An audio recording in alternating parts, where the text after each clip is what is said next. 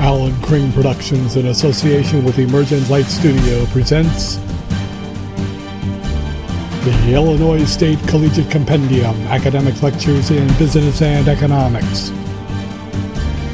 This is Business Finance, FIL 240 for autumn semester 2022.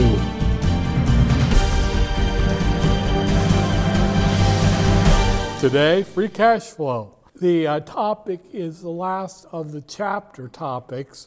Now, when we come back, there will be a week of material that will not be in the book. You'll have supplemental resources for it. There's a lecture on the Federal Reserve System and how important that is in finance. And then one last topic on ethics, specifically targeting the world of finance. So those will be the last week, and then we'll go into the week of the final.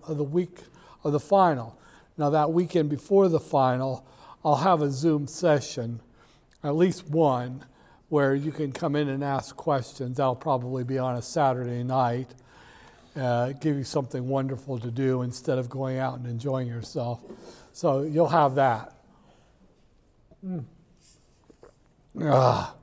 How sweet it is. How are you going to look at the numbers here to crank this thing up? Oh, looky, we were down. Oh, the floor fell out from under. When I opened the last class, and that was at 2 o'clock, and the market was still up, and it just took a toilet break there at the end. Dow down almost 0.2%. The S&P down 0.89% more, and the NASDAQ down the most, 1.12%. So the market just got all kinds of knocked around there in the last trading hour before the bell. You can see that it had actually been fighting to stay bullish territory through the midday and into the afternoon, but then it just gave up and the bears went to work on the picnics, and that was it. I have to remember to do something here, to show you something here in a minute, but first, oil down into that band, as I had described for you. You can see this is just how I've worked in this business, oil and gas, for, 25 years, and you got to get this sense of where the market wants to be, and it's comfortable there in that 82 to 89. It gets too much above that, it gets spooked and goes back down. It gets below that, it gets spooked and goes back up into the band. Now gold, oh, for God's sake, will you stop showing things like that? Goodness. Gold and silver were up a little bit, a little movement into those two. Over here in the bonds, the yields were up, so the prices were down. So investors were selling bonds, they were selling equities. There was a little bit of buying in metals. Nothing, that's not really. Oh, silver though, that's a swing in silver. Don't know why that was going on, but there's kind of a market that are a little spooked right now. I'm not too worried about it turning into a rout. But as you can see, Tokyo was in a really bad mood all day, and there just before the bell, it was starting to drop really hard. You can see there at the end, that sell-off that was happening in the last half hour or so. And then when the sun rose in London, they were up, and it was a pretty strong day. There was a little sell-off there at the end. But whatever was going on over there sure wasn't going on over here, especially by the end of the day. It'll be interesting because as the sun sets here, it'll be coming back up over in Tokyo in a few hours. And I'm wondering if Tokyo, which was on its way down when it closed yesterday, is going to pick up this pace of bearish sentiment and drop hard on the message that's coming out of Wall Street. Don't know, though. Hard to say. Let me show you something. Warnings about... let me show you.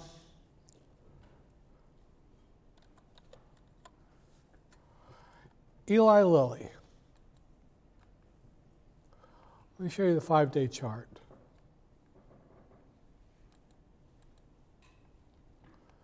Dropped off the face of the earth Friday. Why did it do that? Does anyone know what happened? Yeah. With the whole Twitter verification thing, someone was a verified. Eli Lilly, spokesperson, and announced that Eli Lilly was going to start giving out insulin free. Yeah, and of course the bottom dropped out because every son of a bitch who invests know that Eli Lilly makes a huge percent of its revenue off its insulin. And if you had thought about it, yeah, we're going to give away free what we've been making our fortune on all these years. And, okay, a larger lesson here. Aside from Elon Musk being he of the cloven hoof, a narcissistic personality disorder sociopath, he does not know how to run companies. My God, he's driven companies into the ground. He bought Tesla, screwed the guy over for Tesla, and then he's running this. And I'm going to set up. I mean, who is that actor who does Thor in the Marvel movies? Who is it?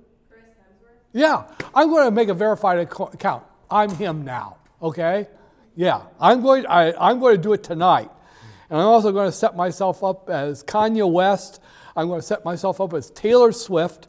I'm going to influence these damn markets for no reason whatsoever. Don't believe the internet, for God's sake. I don't care how verified it is. I don't care. I mean, look, okay, I was an evangelist. I think it's okay if I change my name on Twitter to Jesus.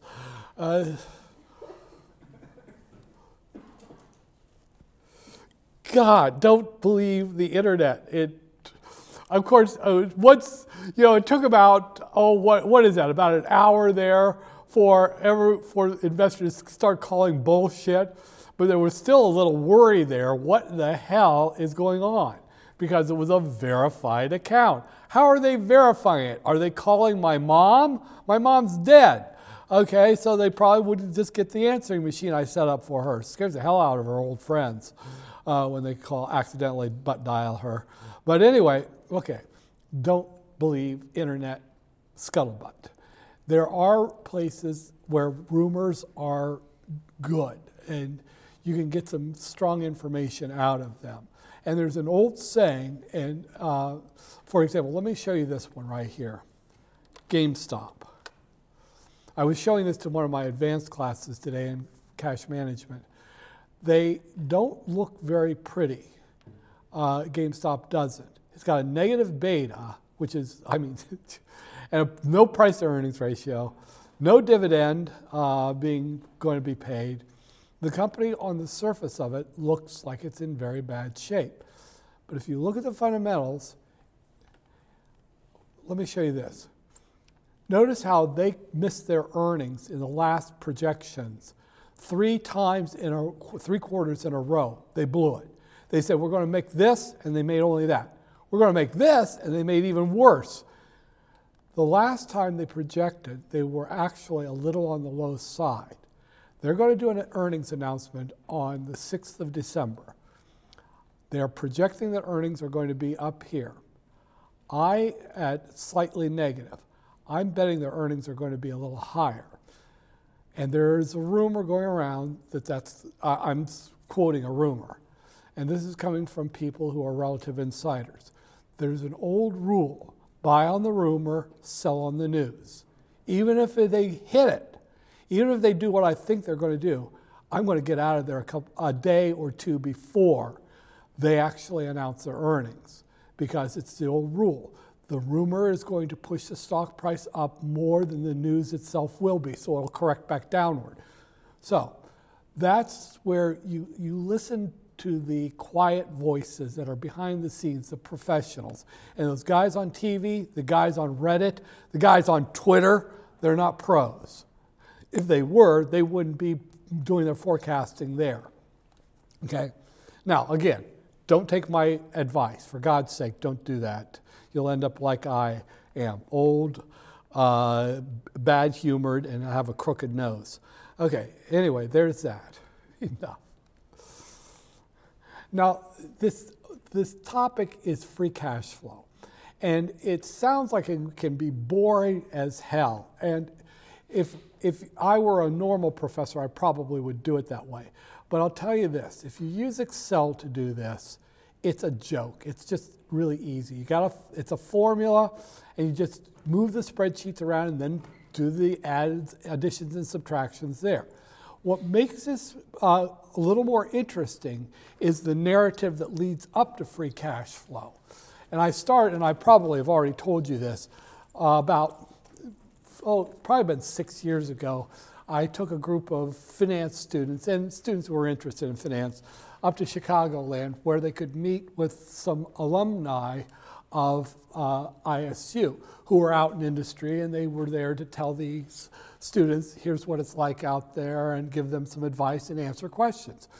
And we had a very nice all-you-can-eat Chinese buffet.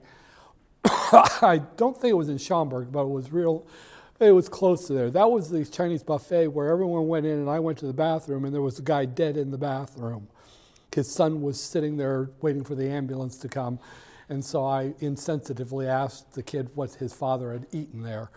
But anyway, at this question and answer thing, there was one student, she graduated probably about 5-6 years before that. So this has been 10 years ago, she graduated. And she went to work for Caterpillar, started real low level, and worked her way up. And she was telling the story of Caterpillar, and this is a story that I've heard more and more in the last 10 years. Caterpillar is a successful company. It's profitable, and it was back then too. But she said everyone knew that there was something wrong in the company. It was like a low-level illness that kind of infected their decision making. I mean, you have profit, and yet they were struggling to make payroll. They were struggling to open new operations. How could that possibly be for a profitable company? And so she and others who were coming out of these universities, these big universities like ISU, U of I, and all that, finally they got their voice and they said, you're looking at the wrong thing. You're looking at profit. You've got to look at free cash flow. Free cash flow is actual money the company is bringing in versus going out. You see, if your profit is negative, profit was negative this year, we got to get that fixed up here and go grow back into profitable status. It's not a real thing. But free cash flow, if that's negative, you've got to get that money from somewhere because that's the money that's paying payroll, paying utility bills, paying for new operations. You can't live in a negative free cash flow environment, certainly not year after year, because you're constantly going back to the capital markets or you're draining your retained earnings to keep yourselves going. So finally, over a long period of time, we've seen more corporations moving toward free cash flow and getting away from this accounting concept of profit as meaning anything. That's why when you listen on these talking heads TV shows or look at these articles where they talk about profitability and the profit, you know that they're not the ones who have been educated in what's really going on in corporate theory and practice right now. It's free cash flow. And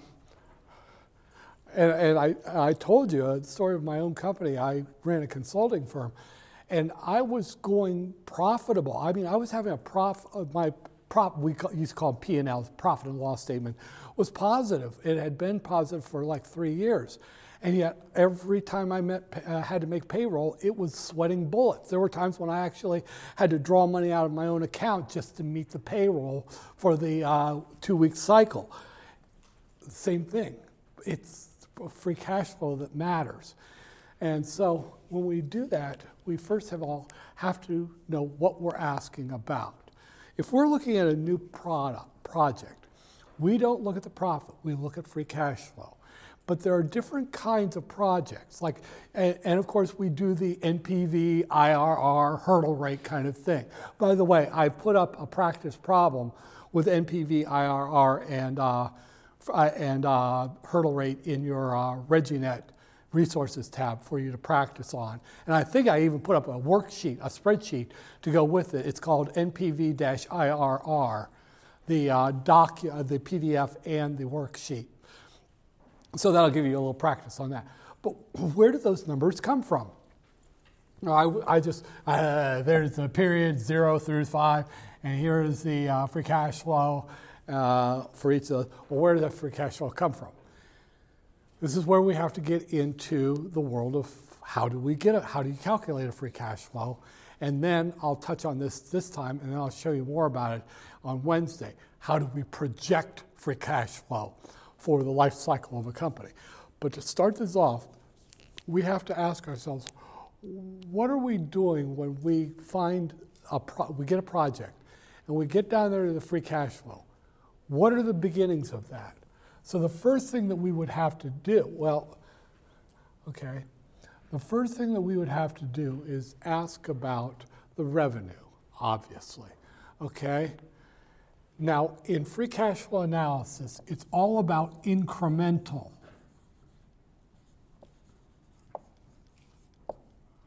Free cash flow. The extra. What does this project bring in? That's why we have to talk about sandboxing. We put this project into a box by itself. Nothing about the company overall, just this project standalone, without any effects on or effects from the remaining parts of the company. That's where we start, and oftentimes that's where we end. We don't want all the other parts of the company interfering in our analysis of this. There are exceptions to that, though, and they have to do with what is called externalities. Now, I am hopeful that they have talked about this in your economics classes. Have they talked about negative and positive externalities in there? Okay. Now, you got to be a little careful because you talk more about externalities if you're more of a liberal or progressive economist. You pretend they don't exist if you are a conservative or libertarian economist. That's in a nutshell. But we know in the real world that they do exist. We can't go overboard with them. We can't let them dominate our thinking, which I've had to fight off in consulting contracts. But externalities. There are internal externalities and there are external externalities.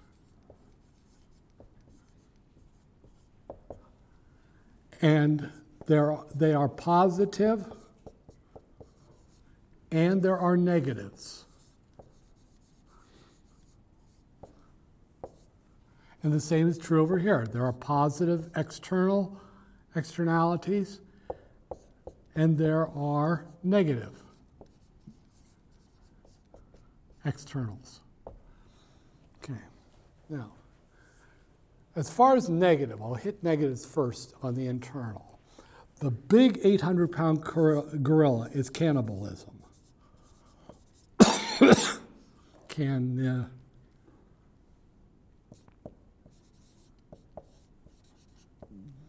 That's a negative, internal.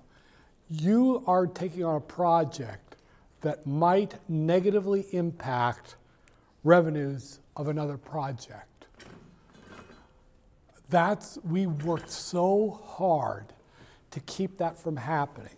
And a lot of this is oriented toward marketing and specifically toward segmentation of markets, discrimination in markets. Segment the market one way or the other. Don't let this new product take away sales from your existing lines, unless you actually want that. And it can happen. That's why we do all kinds of different things to keep markets people in one market from moving over to this new product. Good examples. I mean, there are hundreds of these examples. And if you had ever taken me for a marketing class, I would spend a week just showing you examples in commercials and in ads on TV, ads in radio, ads in magazines, and things like that. Here's the thing. I'll give you an example. Some years back, when cigarettes were still advertised, they were still generally seen as not necessarily a bad thing. There was a brand name company, one of the big tobacco companies, had well-known brands, and I'm talking well-known brands: Salem, Camels, that kind of stuff. And they wanted to reach a new market, but they didn't want to take any sales away from their leading brands. So it was actually kind of genius. They created a cigarette that looked like it was a generic, except that it had the same tobaccos as their leading brands. They packaged it and they did minimal advertising, and they put it on shelves where working class, lower working class, working poor would see it in the gas stations and all those kinds of places. And it was marketed as the cigarette for real people, for the common man, the common woman. And it just took off because it was their cigarette. And that didn't take away, because those people were going to buy generics anyway. They weren't going to buy the fancy brands because they were more costly, and they made these people look like they thought themselves too high class. So it worked, and they increased their sales significantly. And the kids of these working class people grew up seeing their parents using these kinds of cigarettes. They picked them up too. And it was brilliant marketing. They kept that label from cannibalizing their other labels that still exist, that were out there. Another good example, a fast food holding company has a number of different fast food chains. You would recognize the chains, but you would never recognize the holding company. What they did was they took they got a hold of this one fast food chain, and they started marketing it in a way that would push out families, push out older people, and it would embrace lower working class and lower middle class customers. They came out with an ad where it showed these two rough kind of guys who looked like they just had a hard day of manual labor, and they sat down, and the table and the booth behind them had a bunch of kids with their parents, and the kids were leaning over staring at them. Do you really want to be in a restaurant with this kind of people? And then they had another ad where they had a bunch of old guys sitting at a table talking and laughing kind of loudly. Showed some tired working class people just looking terribly annoyed at these old farts bothering, making noise. They had another one where they had a hard, tough-looking working class woman. She said, I just want to have a meal, I want some meat, and I don't want to hear distractions from a bunch of fancy people and yuppies. They carved out that restaurant, and it was not going to take away from their other fast food chains.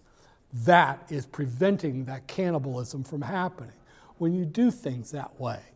So cannibalism is something we all are worried about in new projects. Is this going to take away from something we already have? Well, if it is, we don't want to deal with that kind of nonsense. Now, the other side of that, the positives, and cannibalism. There's a subtler effect that can happen.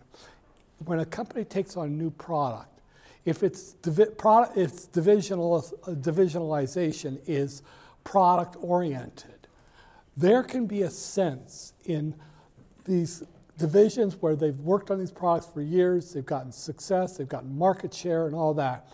When a new kid on the block in their company comes in and they see that new division with that new product getting lots of funding, having the CEO down there, having all these advertisements about this new brand or whatever the hell it is, that can piss off the people. It demoralizes them by seeing that all this attention is being paid to this startup project they've got.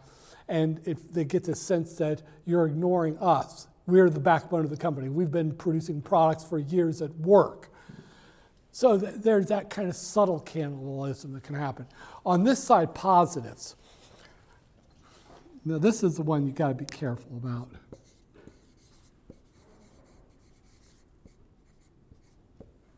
Synergies.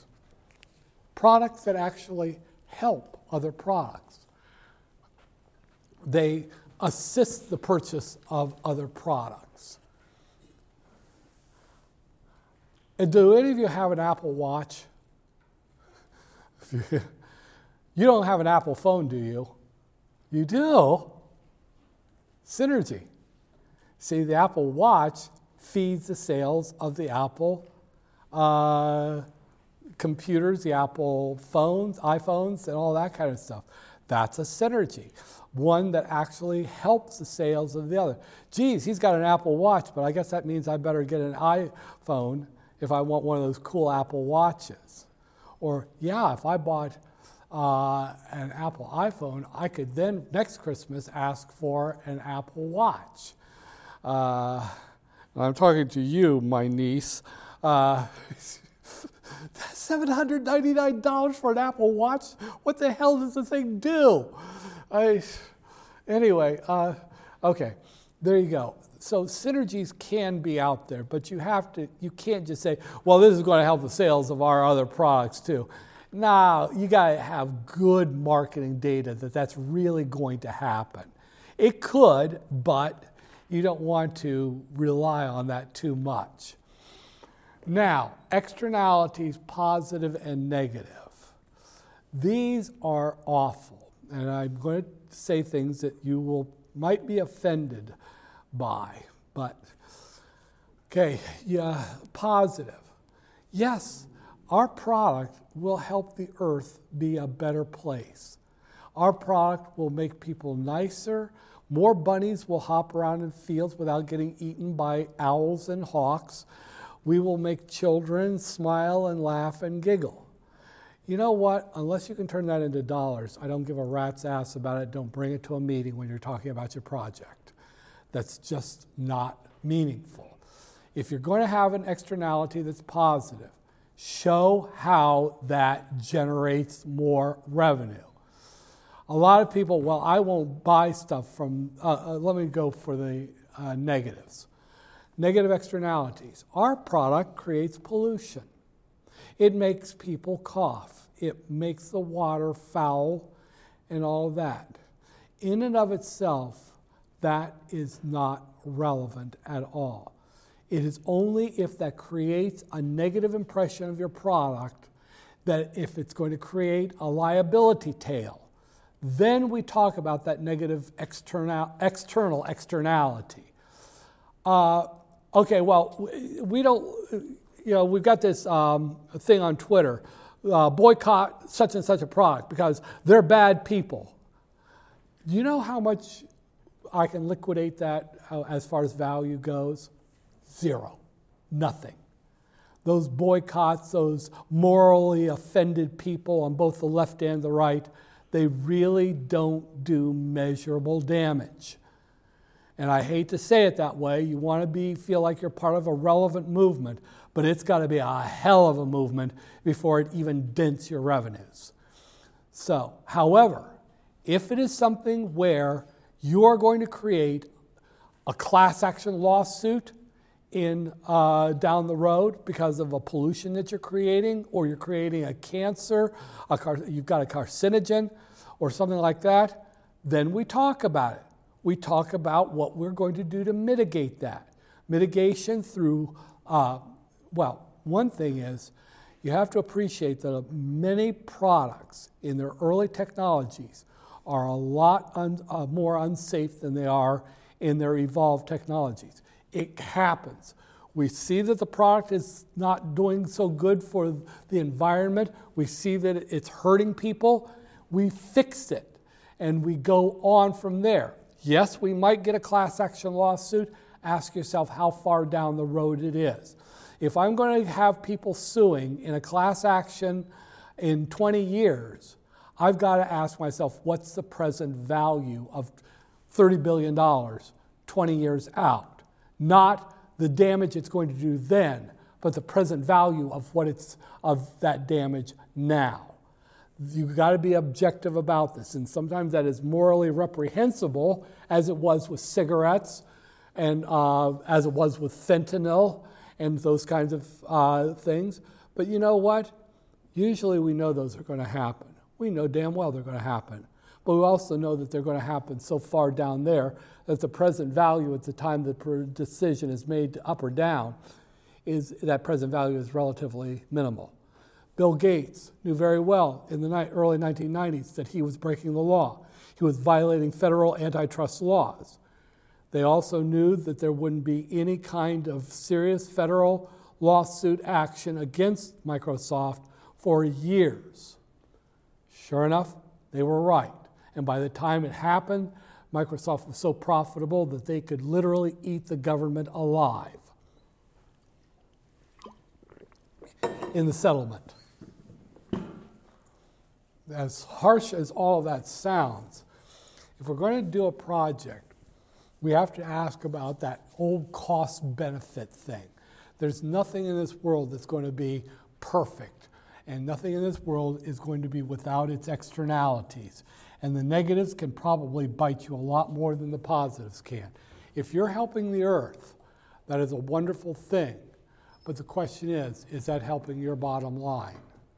And that's a little bit more of a speculative thing. Every company on earth, I swear right now, is claiming that it's a green company. So even if you are, you're going up against a lot of companies that are lying and saying they are. Unfortunately. Now, here we go. This is actually not, visually when you see it, it can look complicated. But when I show you how to do this in Excel, you're going to say, is that all there is to this kind of thing? You just have to know how to put a puzzle together. So incremental free cash flow. You're going to take and remember, these are all incrementals, okay? So I'm going to take my operating income. Now that comes under, a lot of times you'll see EBIT, or earnings before interest and taxes, or something like that, or operating profit. It can come under different names, but it's pretty easy to locate it if you're not addled like I am when you look at financial statements. Okay? So minus the taxes on that incremental operating income. And oftentimes we'll just take 21% or whatever the top marginal tax bracket will be. Now, operating income was carrying depreciation and amortization in there. We are allowing it in there because it creates a tax shield here. But we have to, when we get real, it wasn't something that actually existed. So we're going to have to add it back. Add back depreciation and amortization expense.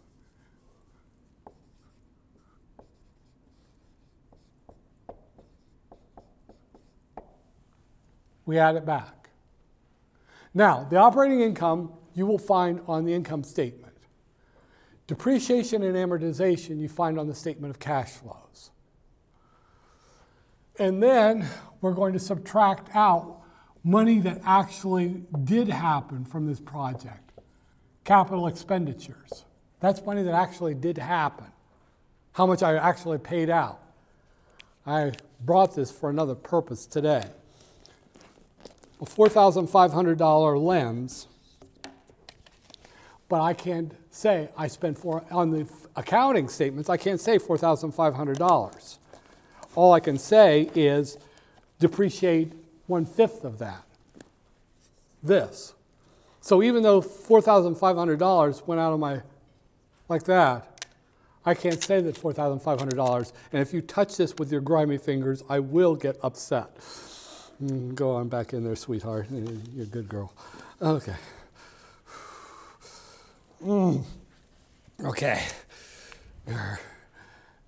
So I have to take out what really happened, the real cash flow that went out of my wallet. And then this nasty little bastard right here. Oh, capital expenditures. That is on the statement of cash flows. You need to look at the investment activities block. Okay, it'll be there. A caution on the accounting statement that's already stated as a negative number. So you'll have to take the absolute value of the number you find there. Otherwise, you get a minus gets a plus. Just be careful about that. I'll show you in a minute here. Okay. Excuse me. Okay. Now, one last one. This one looks like it's very kind of complicated. Minus the change in net operating working capital. See, your revenue and expenses on the accounting statements aren't telling what really happened. See, because if I have revenue, like I've told you the story, $800 I sold an artwork for at a show, but I got only $200. The other part went to accounts receivable. So the $800 in operating income isn't what happened. Only $200 happened. I actually had accounts receivable go up, which is a negative hit to my free cash flow. On the other hand, if accounts payable goes up, I said I spent $400, but I paid only $100 of it in the current period, so I actually freed up, compared to what the income statement said, $300.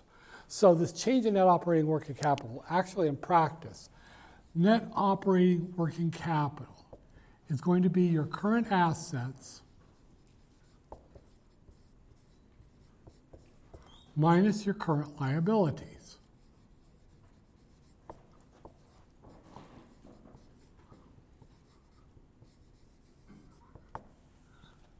So the change in net operating working capital is where your net operating working capital is now at period 0 minus net operating working capital as it was one period before. That will be the change. Put all those together and you've got free cash flow.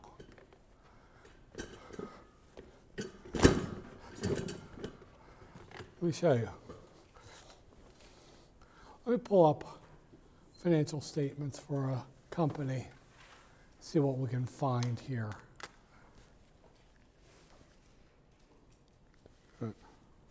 Okay.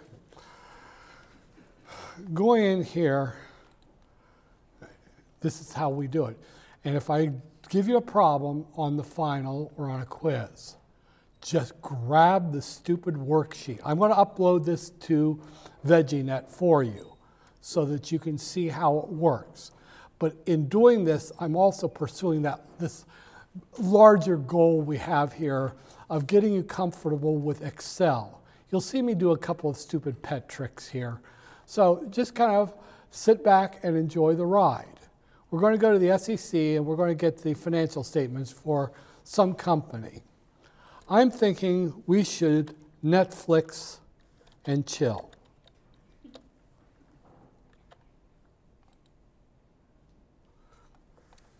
So I'm going to find a 10K because that'll be my best, the latest one. Well, yeah, there we go. So they're near their last one was at the beginning of this year. So let's just pull it up, go to interactive data, and then to view the Excel document.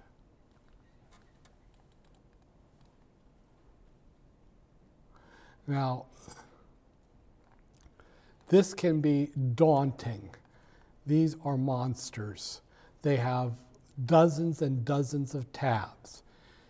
When you get a worksheet like this, you start to rearrange it, just like you would if you were in any workplace. You start moving things around where you can reach for them efficiently. Now I'm going to need the income statement. That's there.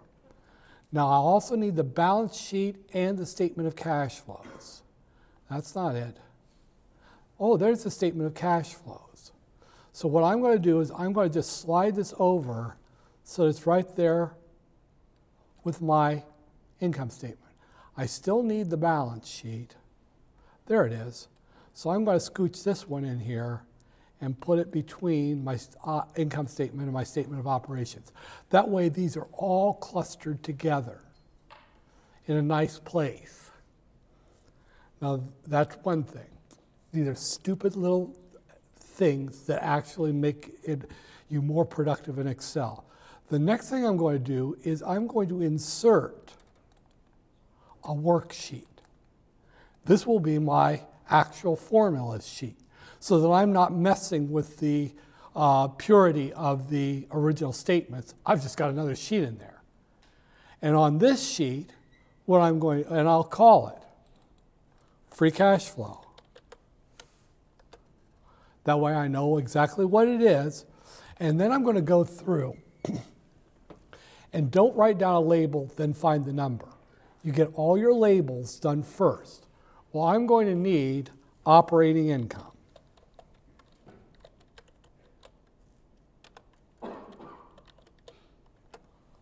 I'm also going to need, and put a little tick mark here, less taxes. And then that is, by the way, that's what's called NOPAT, net operating profit after taxes. So I could even say equals NOPAT.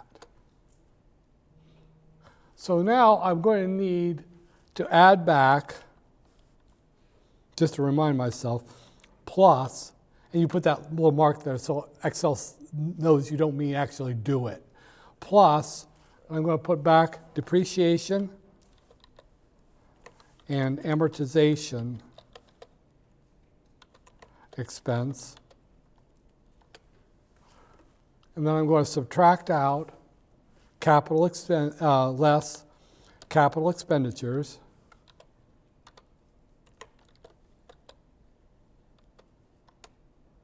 Whoops. Less, minus. And then minus find the delta symbol.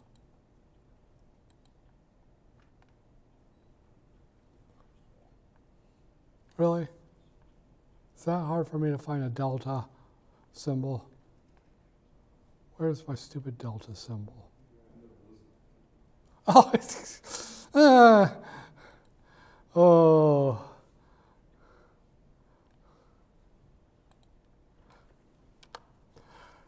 Change in net operating working capital. And that will equal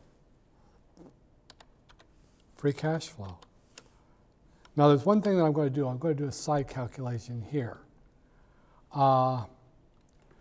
Net operating working capital in the current period and net operating working capital in the previous period. And making it look fancy, I'm going to put that as a right-click, format cell subscript, and highlight, right-click, format cells, subscript for the -1. Okay? And it's just a side calculation. This worksheet allows you a vast amount of room just to do quick, dirty, back of the envelope stuff. So now, double-clicking on this, okay, here we go. Operating income. This is called using by reference. Equals, well, that was over here, operating income. Minus taxes. Well, we're going to take this one times, equals this one times, right now we've got a 21% tax rate, so that's what we'll do. And that will equal this one minus this one will equal that one. I've got no pat. Now, add back the depreciation and amortization. Remember I told you that that one is over here on the statement of cash flows. Over here somewhere. Oh, there it is. Usually it's right at the top or near the top. Okay, we got it. Minus capital expenditures. Okay, so equals, that one's on the statement of cash flows too. I said, oh. Now, here's what I was talking about. Look at your investing activity. See it right there? We want the number that is the net. But see how it's already a negative? So we're going to want to put, before we do anything else, I'm going to write absolute, ABS, open parenthesis. And then go back over there. Try that again. Why am I having a hard time? There we go.